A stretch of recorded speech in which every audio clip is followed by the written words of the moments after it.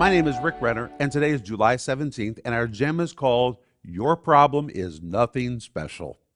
And our verse is 1 Corinthians 10, verse 13, where Paul says, No temptation has taken you but such as is common to man. Common to man is the Greek word anthropinos, which means something that everybody experiences. Really, this is so very important because the devil will say to you, Oh, your problem is special. You can't overcome it because it's such a unique, special problem. You need to speak to that problem and say, Listen, you're just common to man. Anthropinos. There's nothing special about you. Other people have faced you before me and they've conquered you, and I'm going to conquer you too. Your ability to scale that mountain, your ability to put that enemy under your feet greatly depends on how you look at the problem. If you think it's massive, then it will overwhelm you. If you tell it it's small and it's going to fall, it will.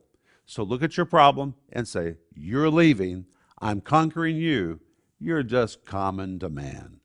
That's what I want you to think about today.